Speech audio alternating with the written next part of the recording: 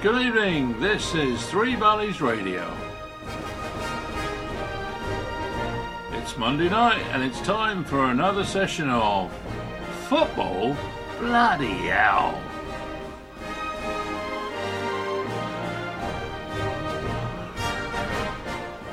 On the show tonight we've got Mr. Tom White,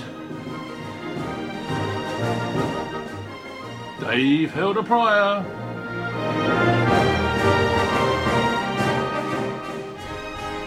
Ricky Hyatt, Paul Thorpe, and little old me.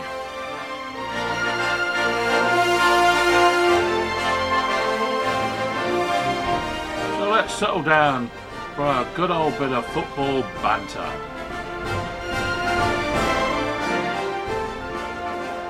Come on, Inter.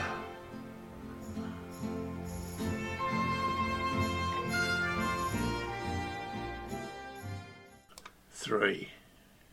Well, good evening, everybody, and welcome to another edition of Football Bloody Hell. And we are now on episode 99 of this very, very distinguished podcast right here on Three Valleys Radio. And my guest this evening, as you've just heard, Mr. Adi Hopper. How you doing, Hello, Ade? I'm fine. How are you? I'm very well, thank you. I'm not fine at all. I'm fed up. But anyway, I'm sure we'll get to that. Yeah, I'm sure we will. Mr. Thorpe is here. How you doing, Paul? Very, very well. I must say, Adie's just got a normal day then. Yeah. Yeah, normal day, old dog, definitely. But lovely to be here and hi to all the listeners. Normal day for you, Mr. Rick Hyatt? Yeah-ish. What's Thorpe doing here? Are all the golf clubs closed? Sorry? Are all the golf clubs closed today? You can spare us the No, time. I've just been, it's called hard work on a building site. So, I've just been doing some myself, so I know that feeling. Yes, hello, Hilda. I'm very well, thank you.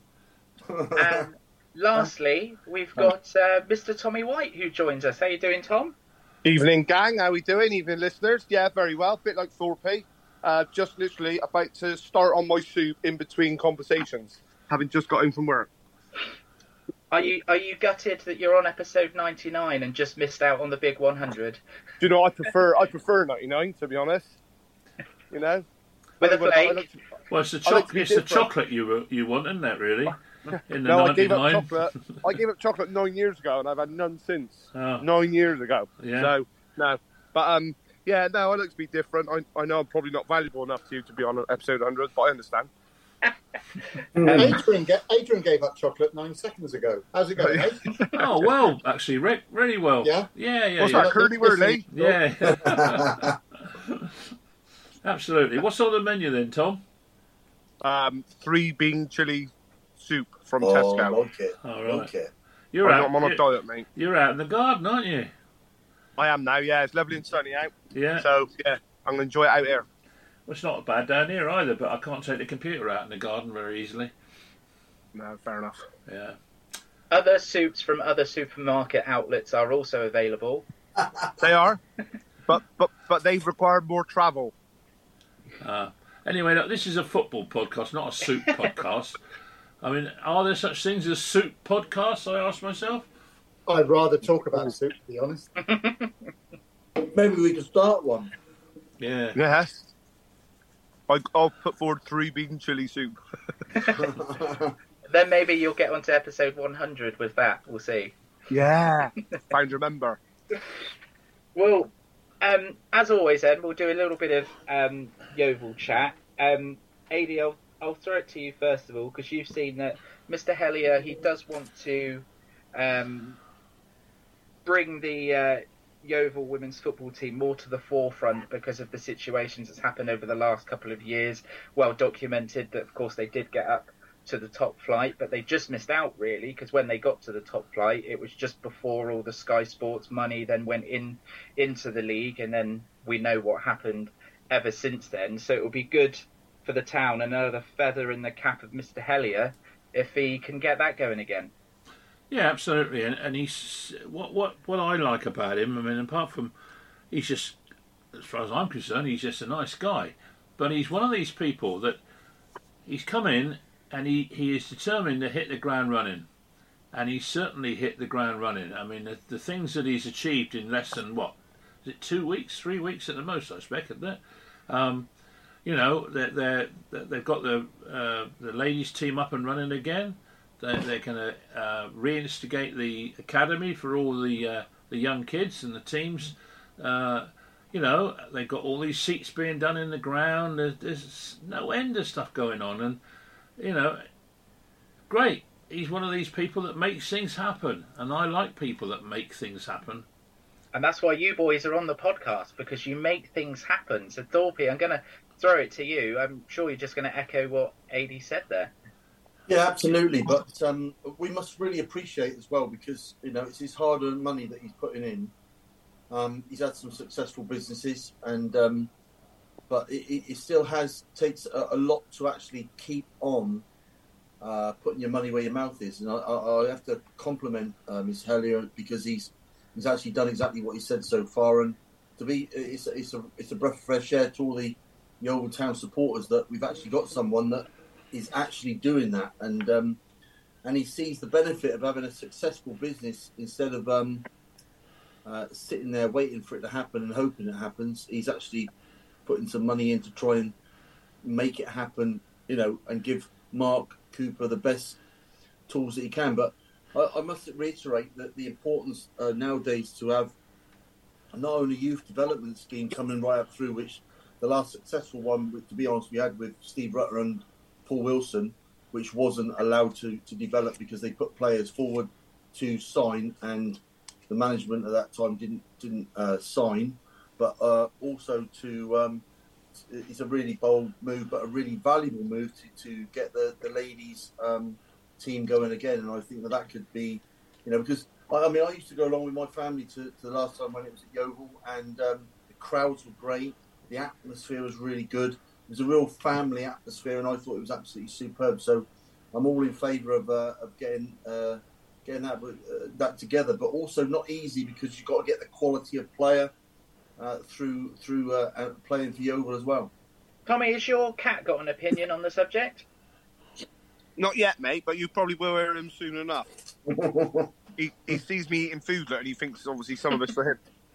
But anyway, back to what we're chatting about. Yeah, no, I think it's fantastic, and in fairness, it's a wise and an astute move to bring the women's football back, because if you think about it, I mean, I'm not quite sure where in the ladder they'll be allowed to start off, but the journey from wherever they start to the Premier League of Women wouldn't be that far. Now, I know obviously there'd be a hell of a lot of hard work to do within that, but as we've all seen, as you've just discussed, over the last few years, women's football's become very, very, very popular, and the quality of the football has improved significantly, and the publicity and the media that the lady footballers are getting is vast.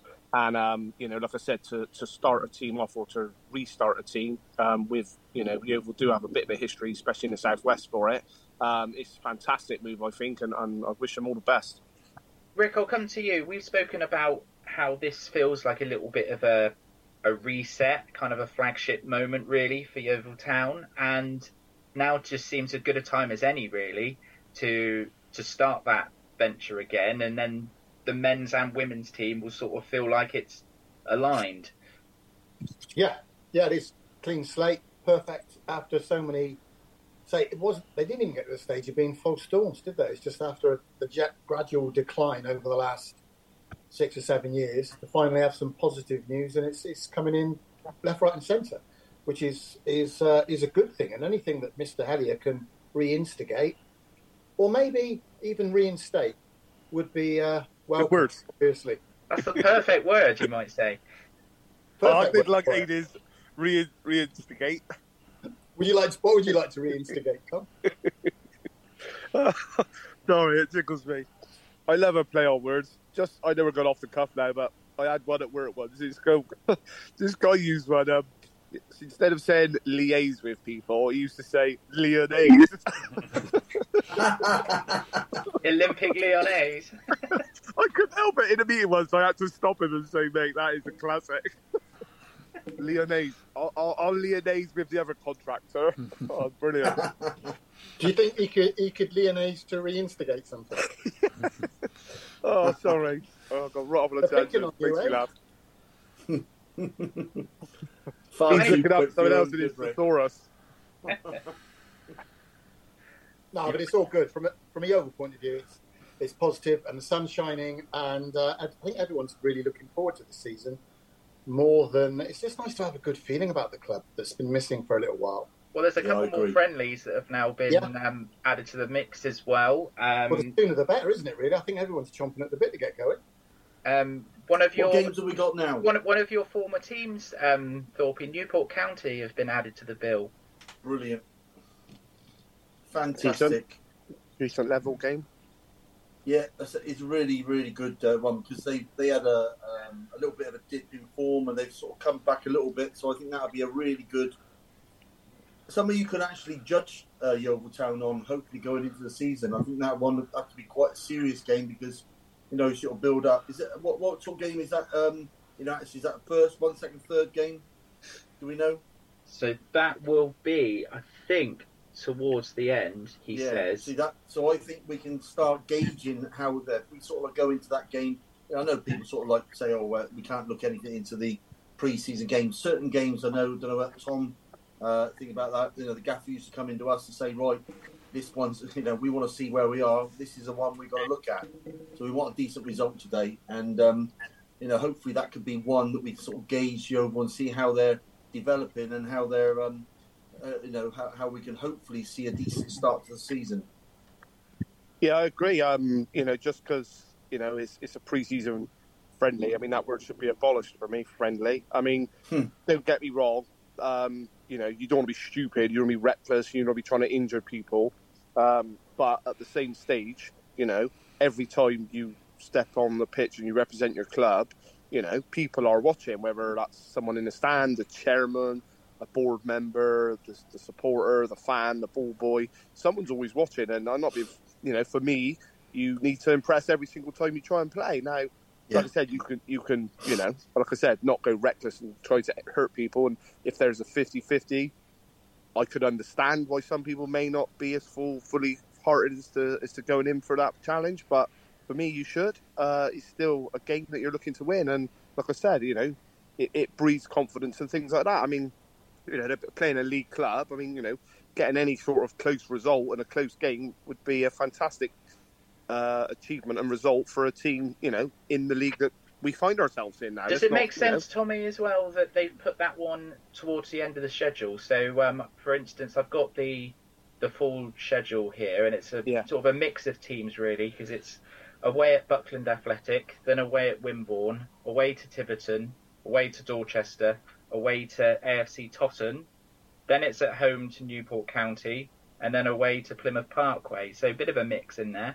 Yeah, I think that's kind of, to be honest, I was dreading you saying that Newport was the last game because generally people, you'd like to go into your league campaign off the back of a victory and full of confidence. So I'm glad that it's not the last game, so that makes perfect sense.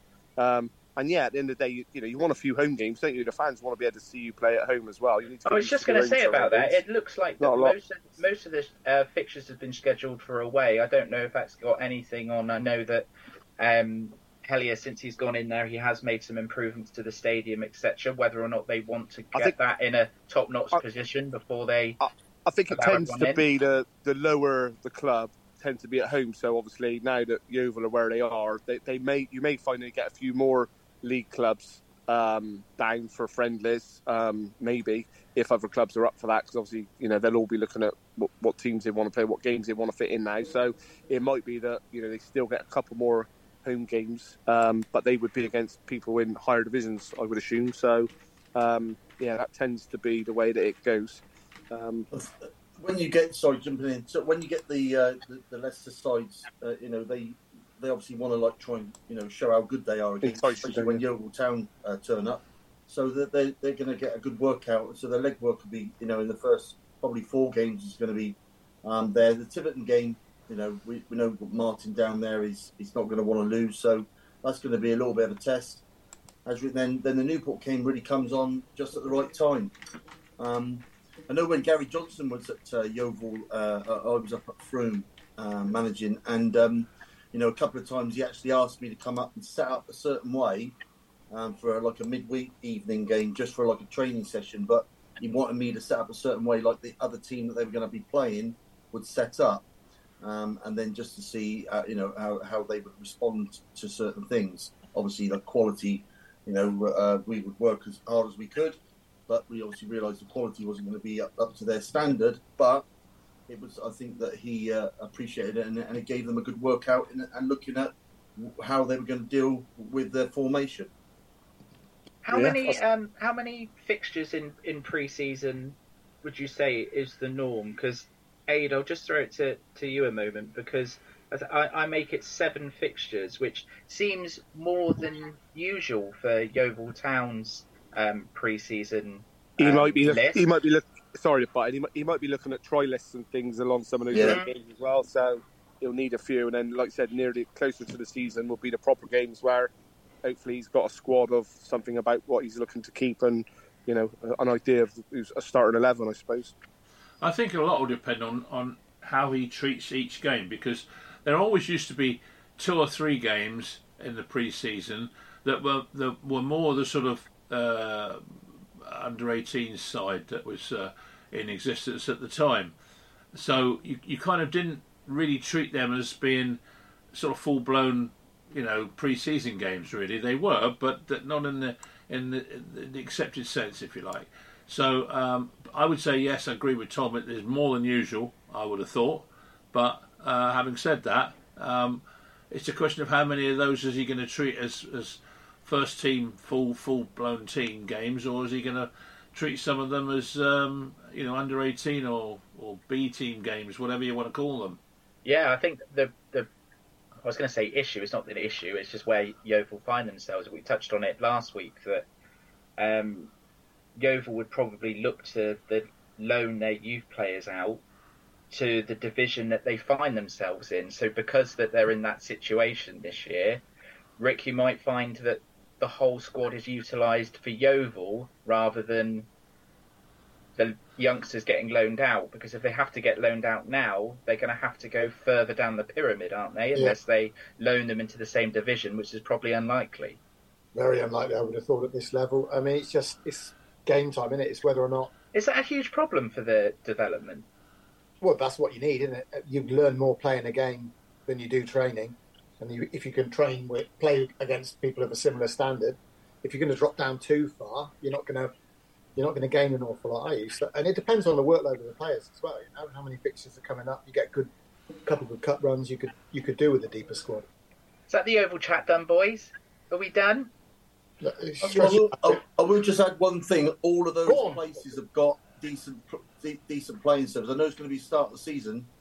But Buckland is a really big pitch. What about the pies? They got good pies. They got good pies, down there. What about soup? Excellent pies. What's the soup like? Middle of the summer. They don't have a 3-bean soup though, so a chili soup. So give that one a miss. There's a niece there. Yeah, even up at Totton, I played at Totton, Plymouth Parkway. So they're all decent, pitches to play on. So. It's that maybe that's one of the factors of going to these clubs. And he may have had conversations with the managers as well. Like you're saying earlier, to maybe change formation at half time. Maybe go, like you said, 4-4-2, and then try a 4-3-3 or a 3-5-2, and they both might mix it up a little bit. And he might even be looking at some of those players. Thinking, are any of these able to step up to my squad? Is there any area? Have you got any rough diamonds that I could look at? Yeah, but also, like you said, Tom, he might be wanting to offload some of the younger players to maybe look at integrate them into, say, like a Tiverton or a Plymouth Parkway, or even a Wimborne with their new ground. I know we touched on it a little bit last week, but just who do we all collectively consider to be the main opposition, if you like, other than Torquay? So I heard a little rumour that Weymouth have actually, I'm not spent big, but I think they've had a little bit of a turnover since surviving on the last day of the season, and I think, generally speaking, they're sort of expected to be back up there, getting back into the conference. So obviously, if that turned out to be the case, then it could be quite the ding-dong with obviously the history between Yeovil and Weymouth. Well, yeah, exactly. But that sort of Bath City, are they Taunton? I mean, I presume those are going to be the sort of names we're going to be talking about. I did hear as well that Worthing have invested quite heavily, like at that level, and I think they just missed out. I think they got to the semi-finals of the playoffs. I think they're expected probably to push on and go again. Maidstone got relegated with Yeovil and Torquay, so you'd probably expect them to be in the mix as well.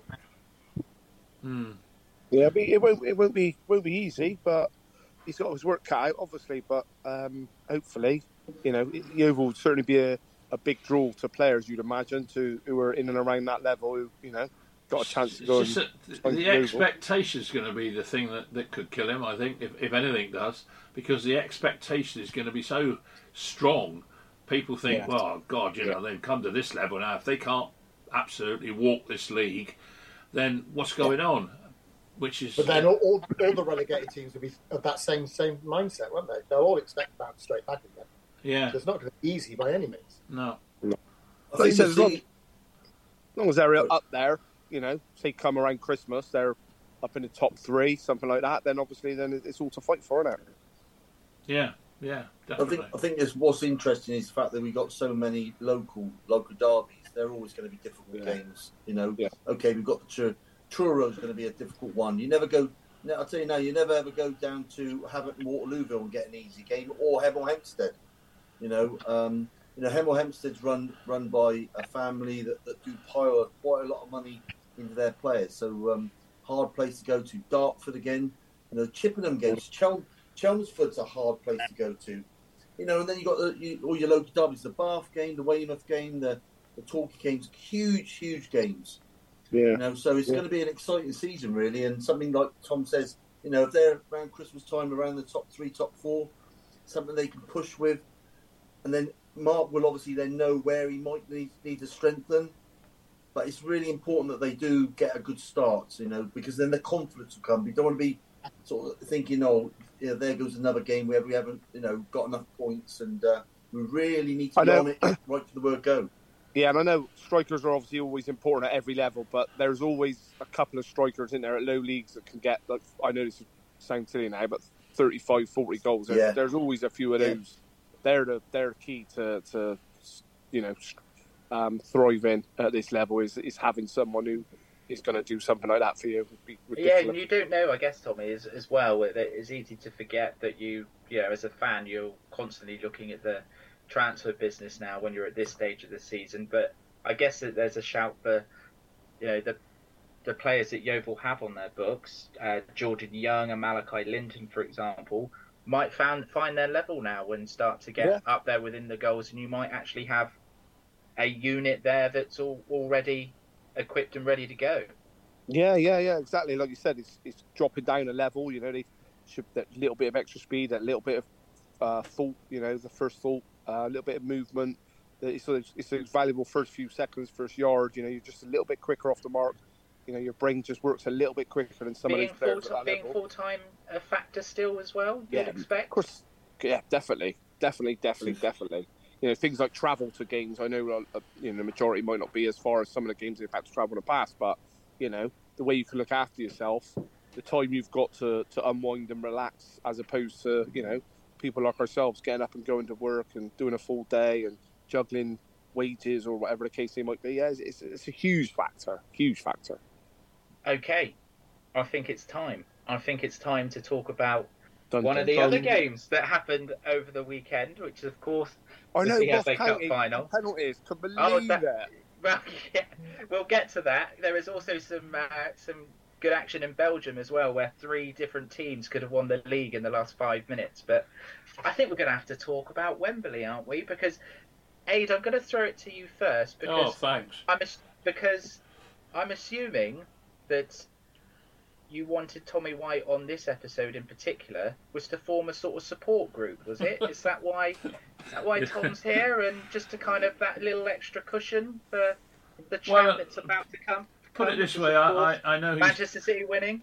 I know he's leaning in the right direction, shall we say? But what can I say? I suppose I am always the eternal optimist, and it doesn't matter what the situation is. I will always try and find something positive to try and find out. In that case, Age, you kept it nice and tight for 11 seconds. Yeah, we did, didn't we? I mean, any plans that Eric might have installed were right out the window after 12 seconds, which is just unbelievable. I mean, hell of a goal, but for God's sake, I mean, it just unbelievable, really, that was.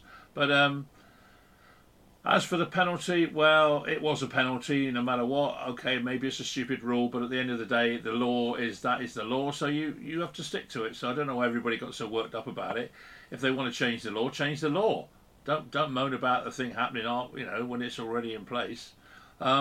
But I thought United generally were bang average. I've got to be honest and say, in particular, I mean, De Gea, how he couldn't stop that second goal, I honestly don't know. I thought Eriksen was very poor. I thought Sancho was very poor. Fred, I suppose, all you can say about him, really. But it was a very disappointing. Age. What about Wan-Bissaka? The way he chopped down Grealish to get that yellow card. That was disgusting. Absolutely. Filthy animal. No. Goes on all the time, doesn't it? Oh, it does around Jack. Oh, yeah. It must have been a gust of wind. Yeah. But at the end of the day, maybe with just a little bit of luck, they could have scored right at the end. I mean, they hit the woodwork and what have you, but it wasn't to be. And I'm totally switched my allegiance now to Inter Milan because it cannot happen. I'm sorry, it just cannot happen. But I don't know. You just look back on the game, and it, the whole thing was sort of. I was full of beans at the start, and then 12 seconds later, I'm in the pits. It was just unreal, really, to concede a goal like that. You took everybody by surprise, didn't it, really? The whole thing did. But, what did you think, Rick? I think we should hear what Tom White has to say. All right, bottle out there. Well, to be honest, I pretty much agree, and Aidy's named players there, and I'd probably go along the same lines as who were disappointed. Sancho's, he just seemed clueless when he got squared up one-on-one with someone. He didn't have an idea what to do, and he almost was petrified of Kyle Walker, it seemed. Eriksen looks off it. He hasn't looked that fit or sharp recently. Casemiro died a death. His legs ran out. He gave up. De Gea, on a second goal in particular, he hasn't moved his feet as the ball's transferred around the area. He hasn't. The goalies usually have like a small arc. So if you drew an arc from post to post, a goalie will.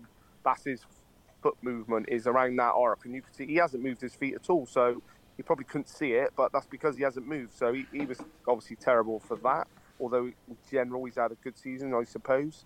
Wan-Bissaka did well. I mean, Jack Grealish didn't play well. But I think what you got to remember is it's Man City. I mean, before the game, I was thinking, I'll be honest, if you gave me money to have a free charity bet, I would have bet Man City 4-0. That's what I was thinking in my head before the game. And I am a positive person, majorly, but I'm a realist as well. And holding Man City to a 2-1, I know that sounds ridiculous to say it's a cup final and we've lost, but it's not that bad. Honestly, I know that sounds ridiculous thing to say, but it wasn't a good game. Yes, Garnacho come on and looked lively, and we could have maybe took it to extra time with a lot of luck. We wouldn't have necessarily deserved it. Would you have started with Garnacho? Well, it's easy in hindsight, isn't it? It depends how fit he is or was. He strikes me as better as an impact player. I guess that's the issue he would have had. He's young and inexperienced, but he's been injured, and he's only come back. He's been 2 or 3 games towards the end of the season, so I don't know how fit he is. And in fairness, if he'd have started, it might have been the other way round, and Sancho come on and look lively. I don't know, but Sancho's not doing it for me at all at the moment. Well, not ever actually. So we need to. I think Garnacho deserves a good crack next season, but I think if we do sign a front man, that'll free Rashford up to maybe get a bit more time out wide somewhere, and on to next season. Like I said, for me as a Man United fan, not a bad season. We've won a cup and we've qualified for the Champions League. That's not bad. You know, we got to be realistic. We're not the main boys at the moment. So I'm happy with that. Well, is that the problem? And Rick, I am going to throw it to you, I'm afraid. But we've touched on it before. It's more of a general point. The fact that, like Tom says there, even as supporters, if it was anybody that was playing Manchester City, you come away with a defeat and go, oh, maybe that wasn't so bad. And that's just the problem and the reality of where we are at the moment because of what Manchester City are, both on and off the pitch. Cheats. Yeah. Because inevitably, you know what I'm going to bang on about. Well, yeah, but it's a valid point, isn't it? Until that situation is sorted, everything that they've won has an asterisk next to it, whether they like it or not, because it's under question. It's like, who's your favourite Olympic gold medalist? Oh, Ben Johnson. Do you like the fact he ran fast, or would you prefer Usain Bolt doing it? And I bore myself with it, to be honest with you, but it's quite... I was quite anaesthetised to the whole game because it didn't really matter. Because if City do go on and do their treble, as far as I know, my opinion is my opinion. It only matters to me. But it's totally discredited until they can prove their innocence, and it doesn't really count. It doesn't matter. United will always be the first team to do it. They'll always be the team that did it without that extra burden of having broken the financial rules 115 times. Rick, I know this is probably easy for me to say, but is there any part of you that kind of would like to see City win the treble? And bear with me here, because then if they are guilty down the line, then they've got more to lose. And it's inevitable at some stage, the way that they're being allowed to get away with things, that it was going to happen sooner or later anyway. But it's not just because it's... As a United supporter, it's sort of like it's really annoying because it's your biggest rivals. You've got to remember when United completed the treble in '99. That same day, City were securing promotion from League One, and that's probably where they should be on their own merits. So I don't want PSG to win it. I don't want Newcastle to win it now. Didn't want Chelsea to win it when they won it. I don't want City to win it because they're not proper football clubs. And it depends what you want. I get what Thorpe's point of view that he said the other week, and it's the same as Alan Shearer was on Match of the Day. Yeah, it's fantastic. It's superb football. It's football the like of which we probably haven't seen before. Go and watch the Harlem Globetrotters. To my mind, it's that. It's not competitive. It's not sport for sport's sake. And they didn't actually play that well on Saturday. You could argue they didn't have to. But it's just, I don't know. It's the wrong person. Again, the argument there is Man United didn't let them, and they didn't let Man United. Do you know what I mean? So Man United didn't play well, but they nullified Man City well. They kept each other out. Do you know what I mean? Yeah. So, yeah, I was lucky enough to be playing cricket at the time, so I missed most of it. Saw the first 13 seconds and sort of lost interest in it. But I'm boring myself with it now. I'm sure nobody wants to hear me whinging on about 115 charges. Well, Thorpe's got his hand up. You can understand the frustration of Rick and every other supporter, as well as how good Manchester City have been at the moment. Liverpool missed out on when their team they've got now was at the peak of the season before Liverpool won the Premier League. They were a better team, and they didn't get it because of this financially doped institution was allowed to beat them. How do you feel about that? Do you want to take it, Thorpe? Well, I basically wanted to see Liverpool create a squad that compete with them. You know, I sort of see it. I can't influence in any way, shape or form what's being done to these football clubs with the amount of money they've got and what they can spend. Right? I can't personally influence. So as a supporter, you know, look, as a football. How much I love football, I love to see great football, and they play great football, and I think they've got an amazing squad, which I've talked about. How they get that, I don't know. I want to see Liverpool get a squad now that can compete with them, which they did a few seasons back by beating them in, you know, the Champions League as well as in the league, you know, and see whether we can topple them. Look, But wouldn't you I'll like throw to that have a question level back playing field, Torpy? Wouldn't you prefer that to be? Why should Liverpool, why should United, why should Arsenal have to compete against someone who is cheating? Yeah, It should all but be. this has, It should all be the same. we'll go over old ground. This has been Yeah. going on with Real Madrid, Barcelona, Italy, over in Italy and other places. This has been going on long, and they didn't always win. So I want to see our teams compete and build a squad as good as what they can do and bring it off there. Listen, they have made some, whichever way you want to look at it. As soon as they get on the football pitch, they've still got to perform. When the Galacticos were formed, with spending far more global money than ever they really should have been doing, they still didn't win everything. And that's what I want to see us do, compete and sort of say, actually, you don't need to spend that because you ain't winning it all the time.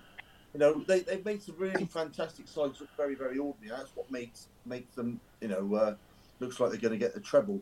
My question to you, Man United fans, is what do you look at it on a different? Is what I was going to ask. Look at it on a different. Forget about what they've spent and how they're. What do you want to see Man United do to actually make them compete so that they can beat them? Forget about all that because you can't. None of us can influence that. Only the FA could do their, sit on the fence because they're absolute idiotic. They should be dealing with it now, get it out of the way. But what do you want to see Man United do? I think we've, to be honest, I think we've started it by getting Ten Hag in. I think that is a start. We need to give him time, and we need to believe and trust in him, because I know we're all talking about Man City and money, but I know they've obviously it's within the realm. So I'm to say, but they don't outspend Man United or Liverpool or Chelsea massively.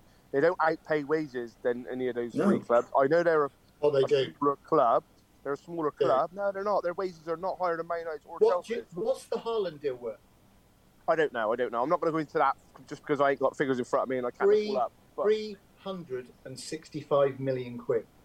That transfer's costing Manchester City. Yeah. What did Ronaldo cost Man United? Yeah. He was $500,000 a week, wasn't he? At least. Well, so what I mean. What did he cost? My point is going on right the way across football, isn't it?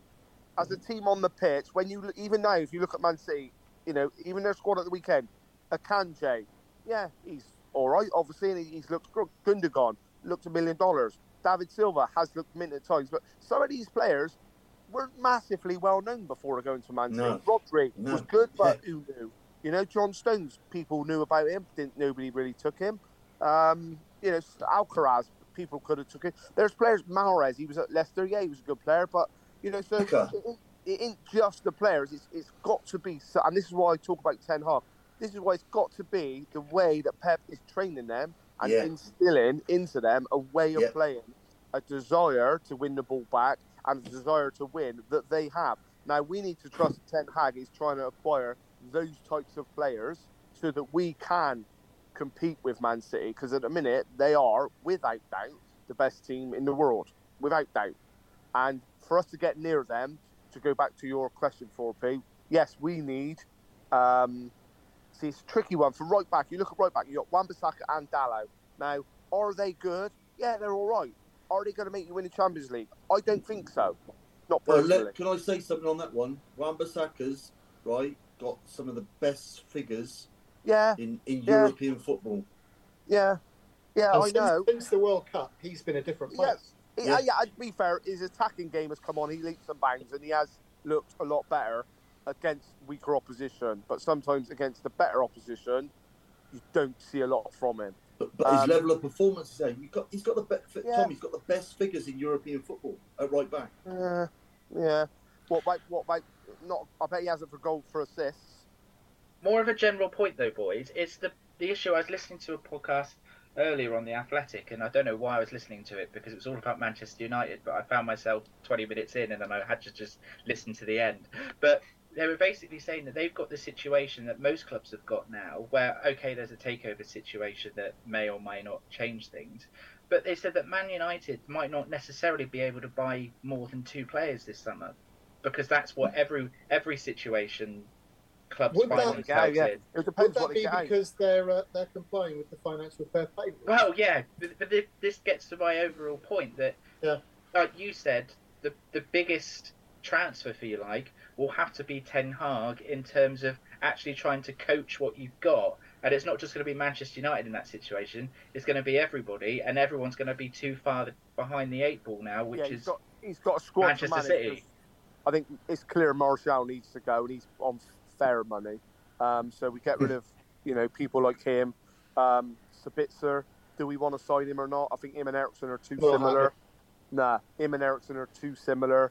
If we sign Mount, obviously, even if you do a fire sale, I don't quite know how it works. Need Adam here for this question, but am I right in thinking that doesn't necessarily mean you can spend all the profit that same summer for those that you've shipped out? I think you've still it'll got depend on the level of your. You've still got to wait. So you could sell balance. all your fringe players, but you still might not necessarily be able to bring. As an example, De De Gea's on a big money, but they're talking about obviously offering him less money, so he'll come down in money, which would free up more wages elsewhere. I think he'll go after his performance on Saturday. Well, or that, yeah. Would you like to see it? Would you like to see him go? Because at 19.5 million a year, he's your top paid That's player. what I mean. Yeah, that's what I mean. I'd like to Is he see him not- go because I think he not- he's been responsible for some howlers lately, and he's. I mean, look at the Europa League final. Henderson's only on loan, isn't he, at Forest still? He's only on loan. Yeah, but Yeah, if you go back to the that, Europa League final, he faced I don't know how many penalties it was in, about 10 I think, wasn't it, from memory? But he had a piece of paper telling him which side to go. He totally ignored it and let the whole bloody lot in. That's just one trophy that we maybe could have won, but he didn't. And I just can't believe that Gundogan could go along and take that second volley in and just put it in and he hardly moved. I mean, no, it's just he's got to go. But the thing that gets me more than anything else is with this Manchester City thing. Yeah, you can talk about all the players and all the rest of it, and yes, you can't really blame the players individually for what's going on. You've got to blame the management of the club and the owners of the club, because they're the ones that made those sort of players don't get involved in that at all. And I think that FIFA and UEFA, that's it. They have got a responsibility to get this sorted now, not next year or the year after. And I don't care how many lawyers they pull in. Surely FIFA have got more money that they can put on the case. The trouble is there's existing rules, and the only reason Manchester City, they didn't overturn it, but they were found guilty and had a 2-year ban. They managed to get that overturned because UEFA ran out of time. Their own rules said that they had a 5-year window in order to do it, and the decision wasn't made until outside of that window. So City got off on a technicality. They still were guilty and still paid a fine for their obstructive tactics with the legal team during that situation, which obviously is exactly the same thing that they're going to try and do with the Premier League now. But it isn't just United. It's shocking. It's just. And the thing is, it affects the teams that come fifth now should be in the Champions League. And vice versa. Also, it affects the Premier League because that's when it will affect FIFA, and not FIFA, the FA, because their product is becoming boring. And it won't be the sellable competitive league all around the world because they're letting one team run away. I don't think there's anything that we can do about it because I'm not really that convinced that they're going to be found guilty of anything anyway. In which case, as a rule, we'll just have to. You can only accept the verdict, can't you? That's all you can do. Yeah, but surely the whoever has brought the charges, is it UEFA have brought the charges? They're not going to bring 115 separate, cases without having. They went 115. It's not like 2 or 3. 115 times they've broken the rules, and I kind of put it to the back of my mind all the time up until 12 seconds into the game because I was sort of sadly thinking to myself, we're going to win this today.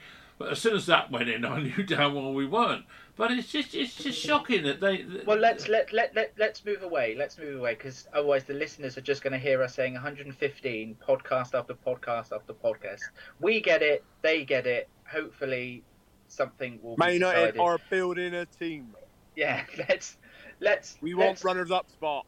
Well, next on my list here isn't necessarily football, you could call it, because I want to touch on It's Spurs. The English grammar. I want to touch on the Europa League final, because I don't know if any of you boys watched it at all, but it was an absolute slog. Yeah. Which, were you going to expect anything else with Jose at the helm? But it didn't work, and as what always happens in the Europa League, Seville always win. And Thorpe, I'll come to you on this one. Yeah. It's such a bizarre one, because Seville are not a team that... I don't think they've won the Spanish league since the 40s, but since the year 2000, they have 7 European titles, albeit the Europa League. But that's still some going, and doesn't really make any sense, does it? I think they just... realistically, I don't know. The fact of the matter is, they're a very well-run football club, and they just happen to have a niche on the Europa Cup, don't they? So, they nullified Roma. To be fair, he didn't like it. He was getting more and more wound up as the game went on. And did you see Jose confronting Anthony Taylor in the car park? Yeah, this was old school Jose. Do you know what I thought he was at? Personally, I thought it was a disgrace. I think he should be given a bigger band. Personally, that the club should control. I don't think the police did a very good job in looking after the guy, because they knew there was going to be trouble afterwards. So it's. In fairness, Sevilla, that was a penalty. I don't know why that was overturned. That penalty, I can't on Ocampos. I couldn't believe that they gave a penalty. Yeah. It looked a penalty, and they overturned it. I could not believe it. Yeah. They should have won it in normal time anyway. Sevilla, they were the better team. Roma got a goal. Dybala on the break a little bit, and then they tried to defend it. I think that's what made it even more strange, is the fact that if you actually look at the decisions on merit, you would think that it was actually Roma that got more of the decisions go in their favour. Absolutely. But let's face it, Seville wouldn't have won as many as they had if David De Gea wasn't so bloody awful at penalties. It was Villarreal, wasn't it? Yeah. Rather than Sevilla. The year before, the Sevilla, we were. Yeah. This year was Sevilla. Going back to the penalty that in the final one that he lost his rag. I mean, the VAR clearly showed he was a yard off his line. He was already stepped forward to close down the penalty. Well, he knows, every single goalkeeper in the land knows that if you come in a fraction off that line, that penalty is now going to be retaken, because VAR is there and they see it right down to the last millimetre. What do you make of that rule as a whole, Thorpe? Because I understand the reason behind it. Because if you look back, and Liverpool have benefited this, if you actually look at the 2005 final. I mean, Dudek was practically shaking hands with Pirlo. I'm getting that in before Rick does. But there's been other examples as well. I think they referenced it in the game, that when Sevilla won it in 2014, the goalkeeper was practically shaking hands with the penalty taker as he was saving them. But surely there's got to be some sort of allowance, because you're not just going to dive straight on a line, are you? They're going to have a 1 yard box soon, and they can stay in that. I mean, you joke, but that would actually make sense, wouldn't it, for like penalties? Well, yeah, but then they'll be stepping across that line. If they gave them like a half a yard to get off the line, because goalkeepers can't physically generate the power to get right across to the corners unless they move, because your body, the mechanics just doesn't work. Yeah, you can't dive in a straight line, can you? But I will say something. Ever since I've been playing football, which is a bloody long time, right? When it was all in black and white, that rule was still in place. You cannot move off your line. But goalkeepers got away with it, made saves, makes them look good. Steve would go.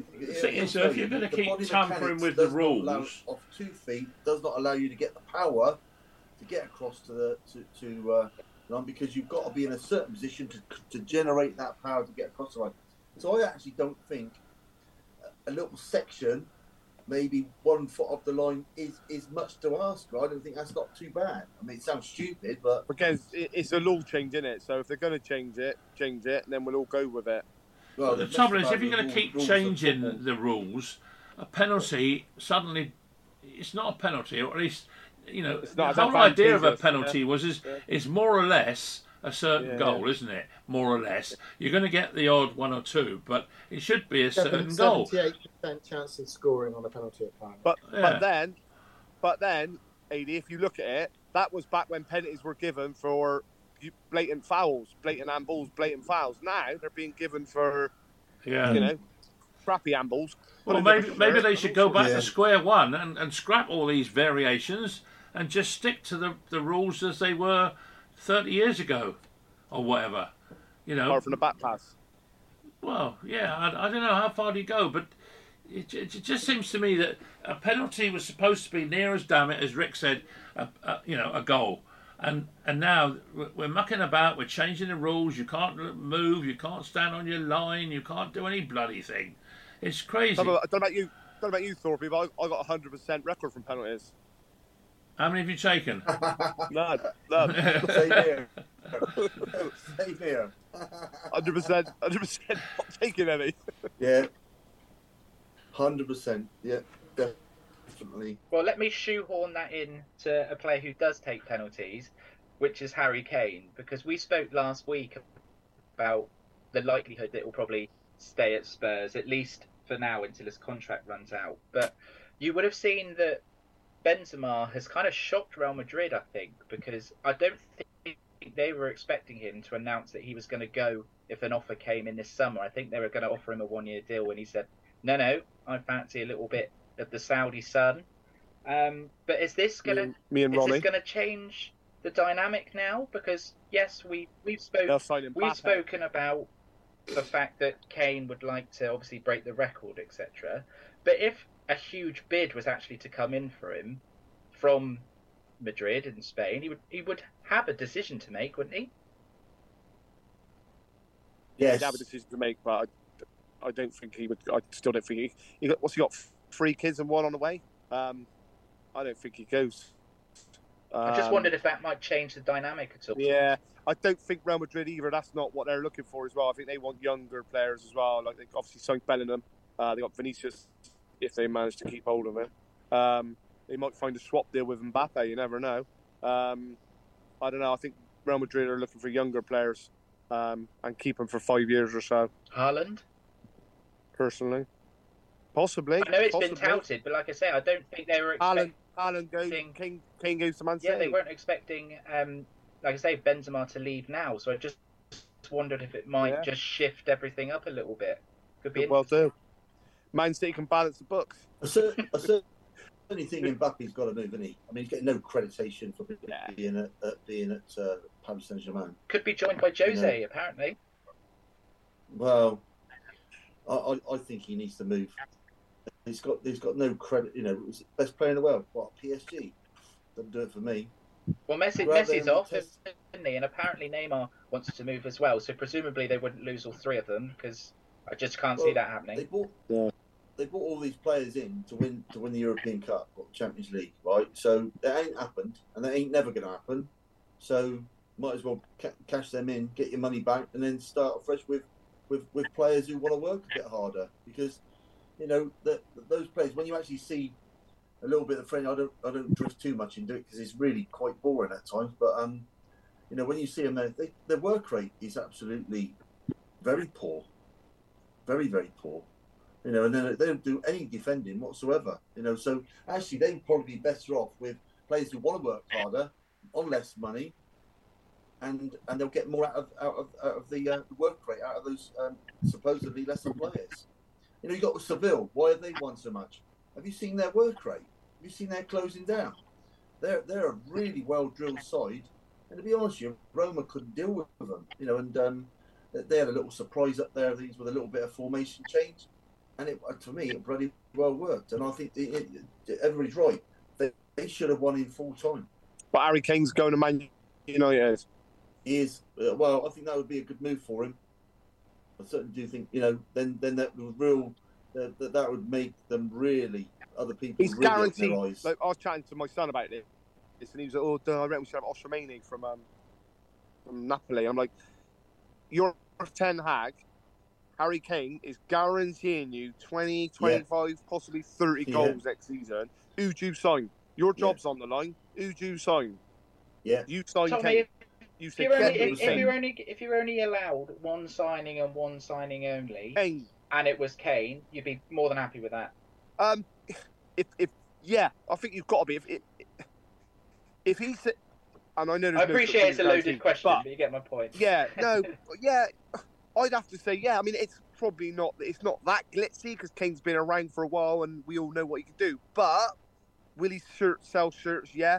Is he going to score you 20 goals provided he stays fit? Easy. Do you know what I mean?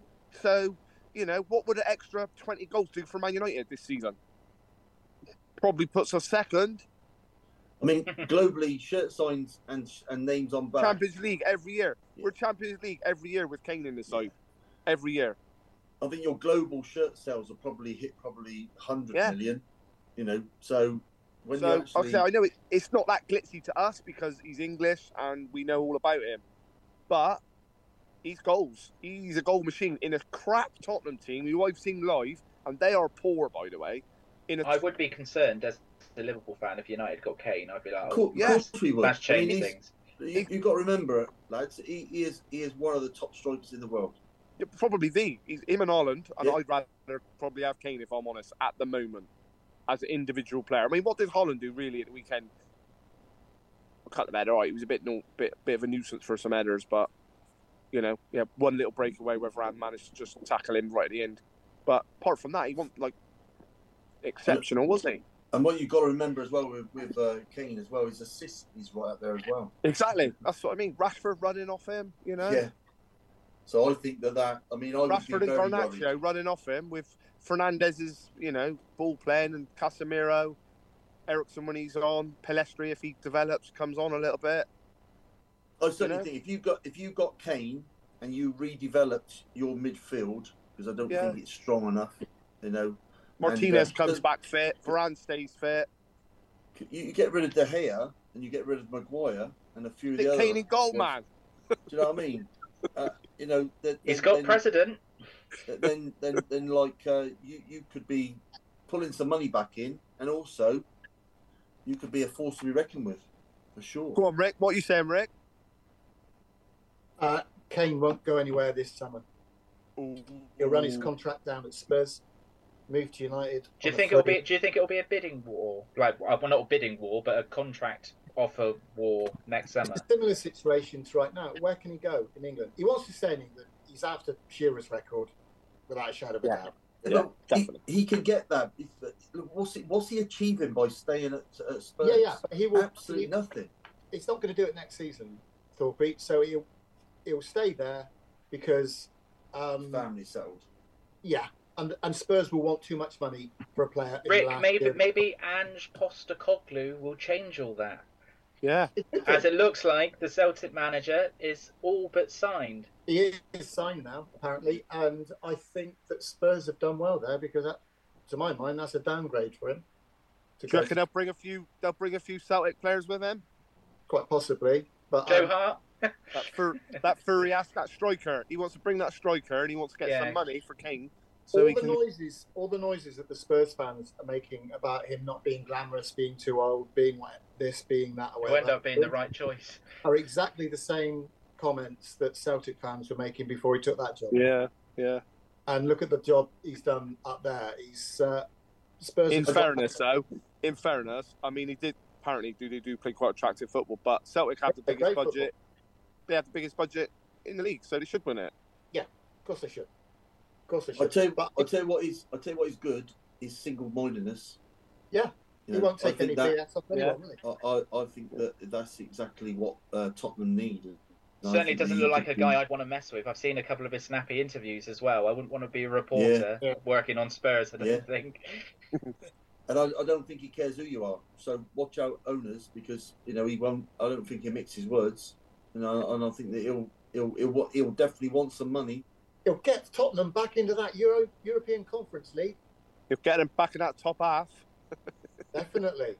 No relegation for Spurs this season.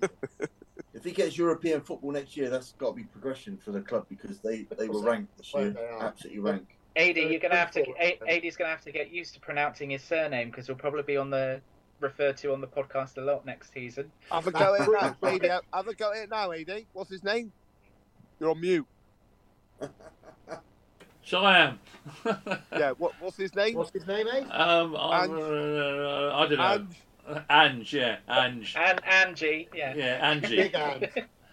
Yeah. Big Ange. But I was obviously the reason I didn't get any reaction because I was on mute. But it's all very well going on about Harry Kane. But at the end of the day, if Daniel Levy doesn't want him to go, the only way he's going to get out, he's going to have to go on strike or whatever and try. Well, he won't. He'll see his contract out, mate. Absolutely, 100%. And he won't want to be seen exactly because he won't want to be seen agitating and really coming on heavy to get out because he's got this sort of image that he's built up at Spurs that he's the ultimate professional, which he is, and he's done a good job there. But I don't think he would want to leave Spurs under a cloud.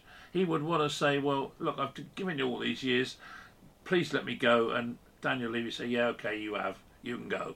And that ain't going to happen. And then he can do a Robin Van Persie. Yeah. Man United need to do a deal where they say we're going to pay you this, but if we win the Premier League, we'll pay you this. Oh, they will. That'll be part of it.